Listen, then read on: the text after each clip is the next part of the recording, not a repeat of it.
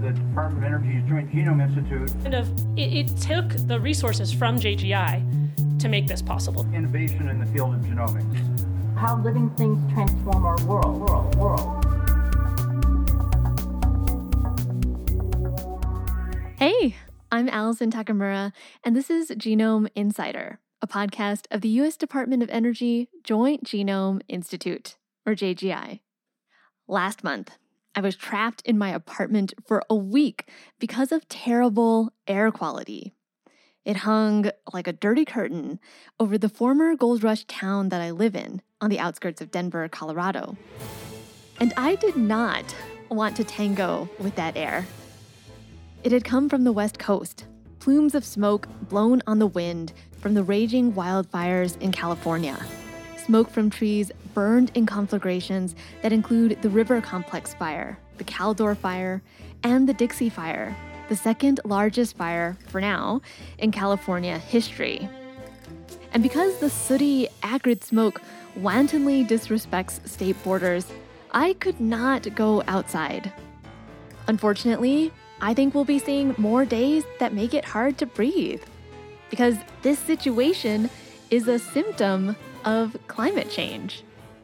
The Intergovernmental Panel on Climate Change released a report on August 9th, and it documents how we're dealing with hotter summers, deeper droughts, and thus bigger fires and befouled air. Not to mention, a warming climate is also causing more catastrophic hurricanes and flooding. The report says that these effects are the unequivocal result of burning fossil fuels and releasing greenhouse gases. U.S. President Joe Biden also recently drew attention to climate change on September 7th as he visited New York and New Jersey in the wake of Hurricane Ida. Climate change poses an existential threat to our lives, to our economy, and the threat is here. It's not going to get any better. We've got to listen to the scientists and the economists and the national security experts. They all tell us this is code red. The nation and the world are in peril. That's not hyperbole. That is a fact. They've been warning us the extreme weather would get more extreme over the decade, and we're living in real time now. So how are we rising to this challenge? The U.S. Department of Energy is funding research to help humanity course correct and facilitate a humongous energy transition to clean and renewable energy sources. And this episode is about one of those sources, a tree called poplar. DOE researchers are growing poplar in field sites in California, Oregon, and Tennessee, and they're studying the traits that'll make poplar trees a commercial biofuel feedstock in this decade to fuel jet planes and ships and even create new materials. So, why poplar? It's the fastest growing temperate tree species in the Northern Hemisphere. That's Gerald, or Jerry, Tuskin. Gerald with a G, Jerry with a J. He's a plant biologist and geneticist at Oak Ridge National Lab in Tennessee.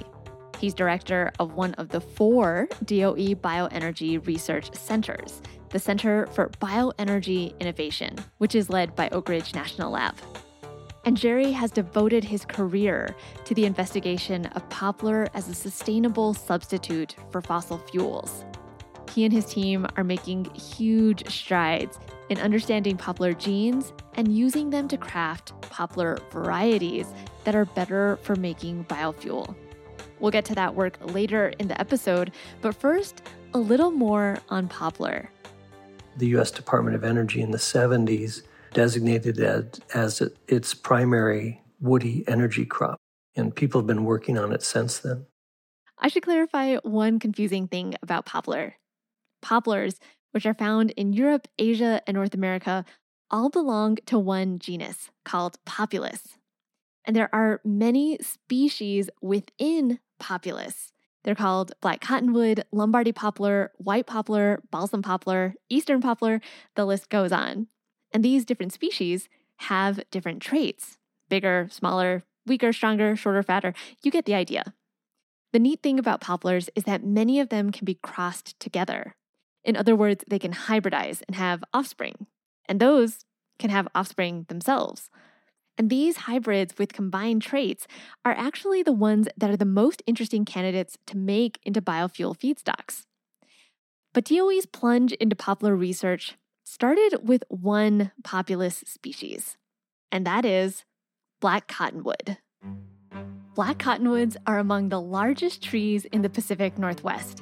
They can get to 80 feet tall, that's like a 6 or 7 story building, and they have elongated ovate to heart-shaped leaves. They're dark emerald on one side, silvery on the other. The leaves turn golden in the fall, and they flutter dramatically in the breeze. Their seeds also help explain why black cottonwoods have that word cotton in their name. Their seeds get released in cottony tufts of white fibers. It looks like it's snowing. Even though it's spring. So I love that feeling where I feel like I'm driving through a snowstorm. When it's actually seeds instead of snow. That's Wellington Muchero, a plant biologist and quantitative geneticist who works with Jerry at Oak Ridge National Lab studying black cottonwood and other poplars. He says they're truly astonishing trees. One thing that always amazes me about the black cottonwoods is how fast they grow. I remember just last year, we established one of our newest field sites. Jerry and Wellington have multiple field sites in California and Oregon, and their newest site is in Davis, California. There, they had planted 1,300 different genotypes or genetically distinct black cottonwood trees. And when we put them out in the ground, they were probably like a foot tall. And within 2 months, they were 6 feet tall. In 2 months.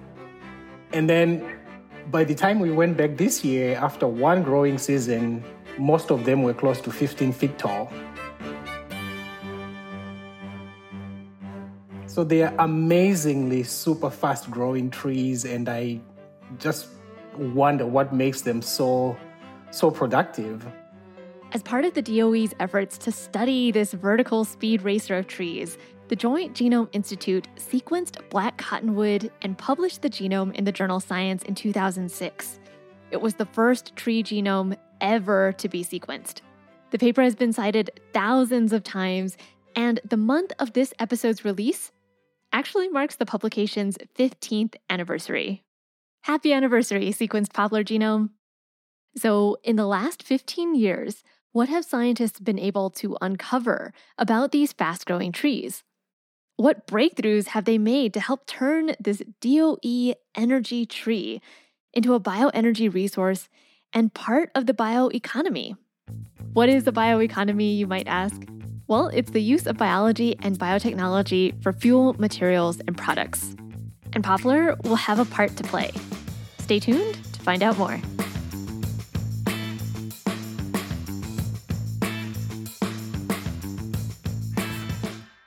The major problems that we face in terms of enabling the bioeconomy revolves around the fact that black cottonwoods are living things. So they have naturally evolved tendencies that can either inhibit or hinder our ability to make fuels. And they are also susceptible to problems like pathogens, drought stress, nutrient limitation that prevent optimal production of that biofuels feedstock. So even though poplar is highly remarkable in the way it grows, there are still some of these major challenges that we face when we deploy a field filled with poplar trees. Many things can happen to those. Fortunately for us, most of those things are genetically controlled. So with the studies that we are doing, we are actually trying to find solutions to those challenges based on genome sequencing technologies. So the genome-enabled discoveries that we are making allow us to solve some of the inherent challenges that we face as we deploy these feedstocks in fields and natural environments.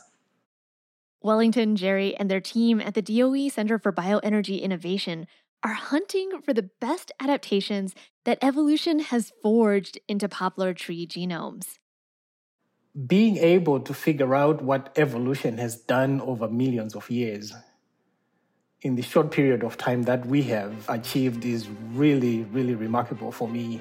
So it's like we are replaying evolution over millions of years, and we are figuring out what mutations happened to make black cottonwood what it is today. what makes it tolerate disease, what makes it tolerate drought.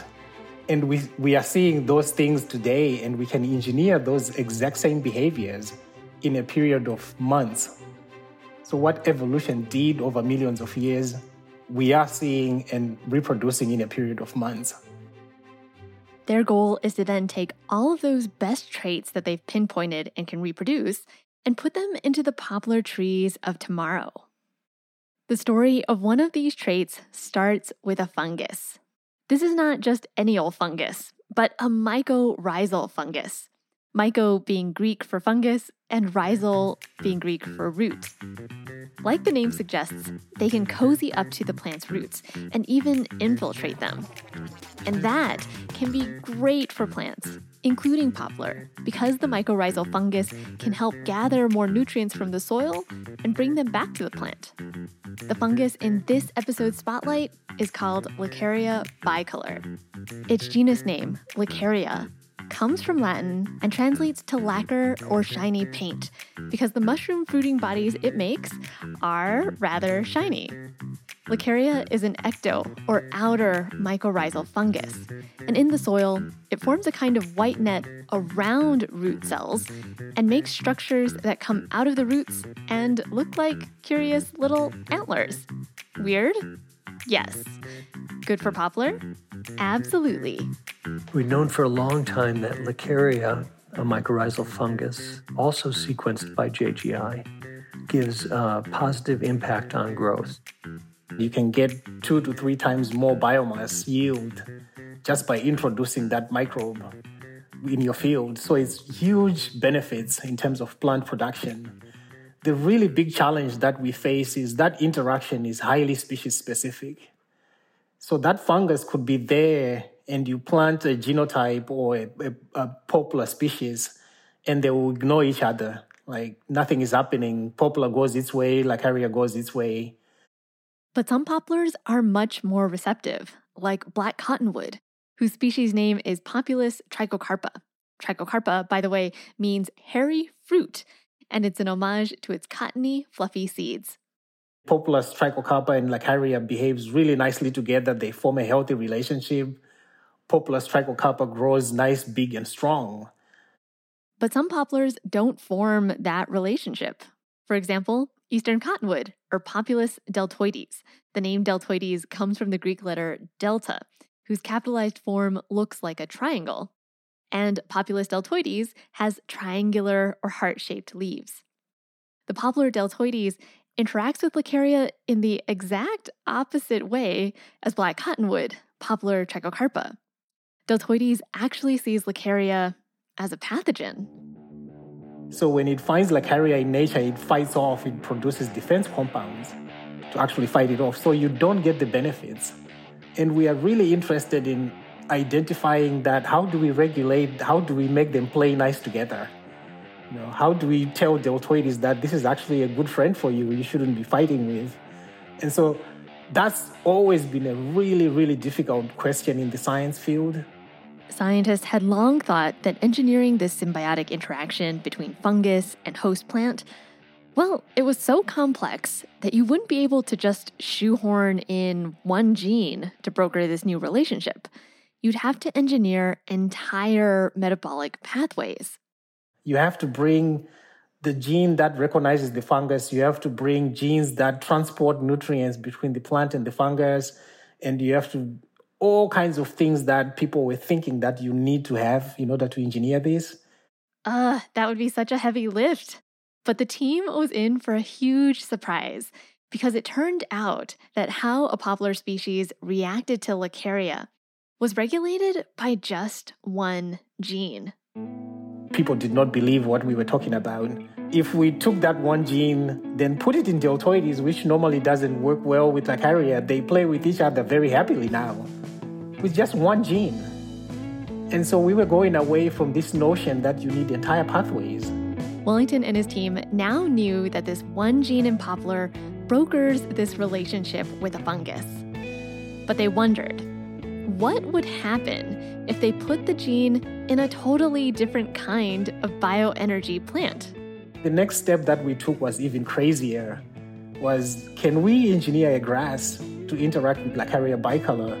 In grasses in general, nature has never engineered a grass that interacts with ectomycorrhizal fungi that we know of, at least. And then we took, again, that one gene, put it in switchgrass.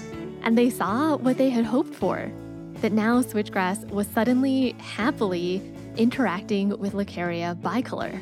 And when we do transcriptome profiling, i.e. sequencing the gene messenger RNA transcripts to see which genes are expressed, instead of seeing defense initiation, we actually see transport mechanism, that they're exchanging nutrients, they're exchanging carbon, and that's something that we would have never expected. These results are wild. Wellington and his team had made friends out of complex organisms that had evolved to ignore each other. So far, these experiments with poplar trees, the fungus Lacaria, and switchgrass have only been done in the lab. So the next experiment will be to test them out in the field. But this story is just one of the many breakthroughs that Jerry, Wellington, and their team have made in order to make poplar a better source of biofuel. They've discovered several other genes that unlock impressive traits. For example, they found a gene that prevents poplar's leaves from yellowing during drought conditions. Another gene, if deleted, makes poplar, incredibly, grow bigger. And yet a third gene makes poplar produce less lignin, which is a complex polymer in plants that helps keep them standing upright. But it doesn't break down as easily into fuel. Poplar with less lignin is easier to handle, like a porcupine with fewer quills. All these traits, or phenotypes, make poplar a more enticing biofuel feedstock. So now, Jerry and Wellington want to take all of these traits and breed them into one poplar. But you can't do traditional breeding.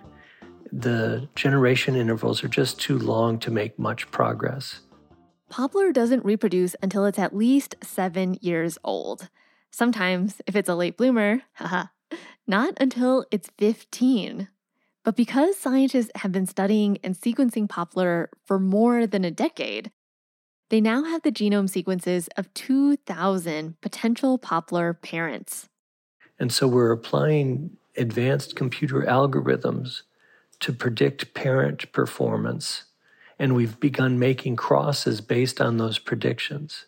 They're modeling the attributes of their projected seedlings, hypothetical baby poplars.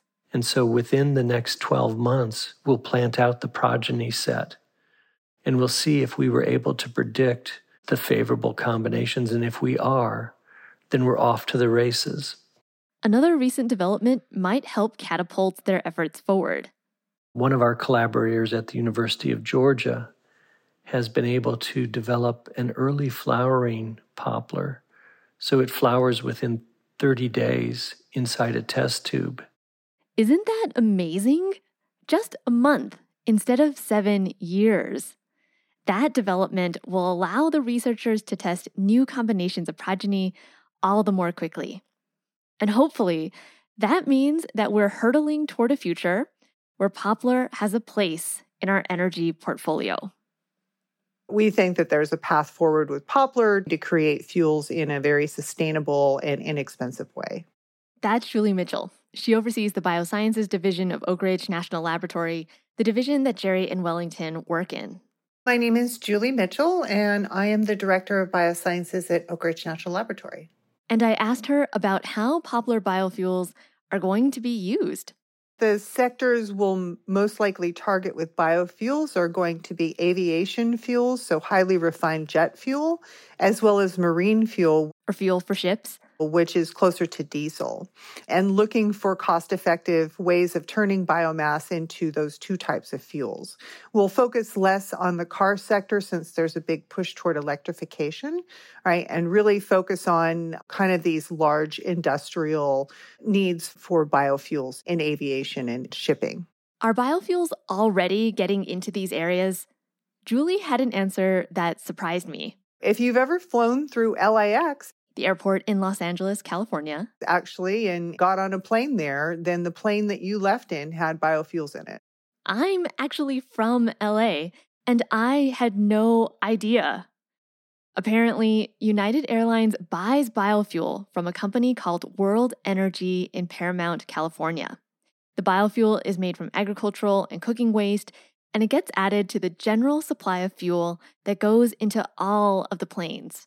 One day, poplar-derived fuel might be added to the mix.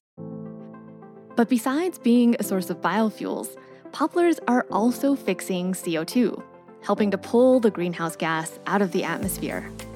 And Julie says another application that Oak Ridge National Lab is developing is grinding up poplar and mixing it with other materials to create new 3D printed composites.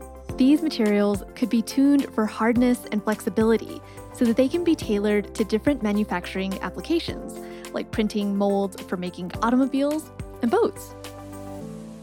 So to recap, Jerry and Wellington are working on making poplar trees more drought tolerant, fungus friendly, and less lignin producing so that they can be used in these exciting ways to sequester carbon, produce sustainable fuels, and create new materials.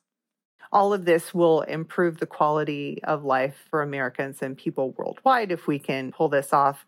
And especially, again, if we can start to mitigate some of these dramatic climate change effects that we've been seeing in recent summers.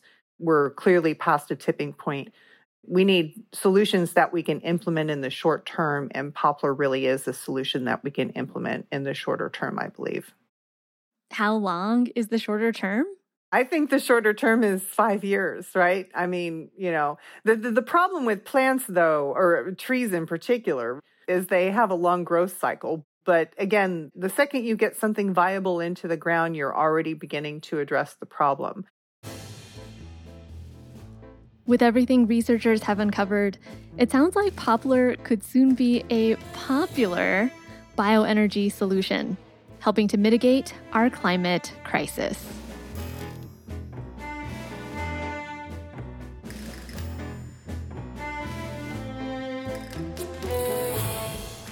This episode was directed and produced by me, Allison Takamura, with editorial and technical assistance from Massey Ballin, Ashley Papp, and David Gilbert. Genome Insider is a production of the Joint Genome Institute, a user facility of the U.S. Department of Energy, Office of Science. JGI is located at Lawrence Berkeley National Lab in beautiful Berkeley, California. A huge thanks to these scientists from Oak Ridge National Lab: Julie Mitchell, the director of the lab's Biosciences Division, quantitative geneticist Wellington Muchero, and plant biologist Jerry Tuskin, who's also the director of one of the 4 DOE Bioenergy Research Centers, or BRCs. Jerry directs the Center for Bioenergy Innovation. JGI allocates 1/3 of its resources to the DOE BRCs. Jerry and Wellington mentioned that all the projects we talked about have also borne fruit in the form of patents, which makes the technologies they've created available for commercial development. If you haven't heard Oak Ridge National Lab's podcast, check it out. It's called The Sound of Science. Hosts Jenny and Morgan do a wonderful job of humanizing Oak Ridge National Lab's science stories, which span plutonium-fueled space travel to a geneticist's passion for chocolate. If you enjoyed Genome Insider and want to help others find us, leave us a review on Apple Podcasts, Spotify, or wherever you get your podcasts. If you have a question or want to give us feedback, tweet us at JGI, or record a voice memo and email us at jgi-comms@lbl.gov. That's jgi-comms@lbl.gov. And because we're a user facility, if you're interested in partnering with us, we want to hear from you. We have projects in genome sequencing, synthesis, transcriptomics, metabolomics, and natural products in plants, fungi, algae, and microorganisms. If you want to collaborate, let us know. Find out more at jgi.doe.gov/user-programs.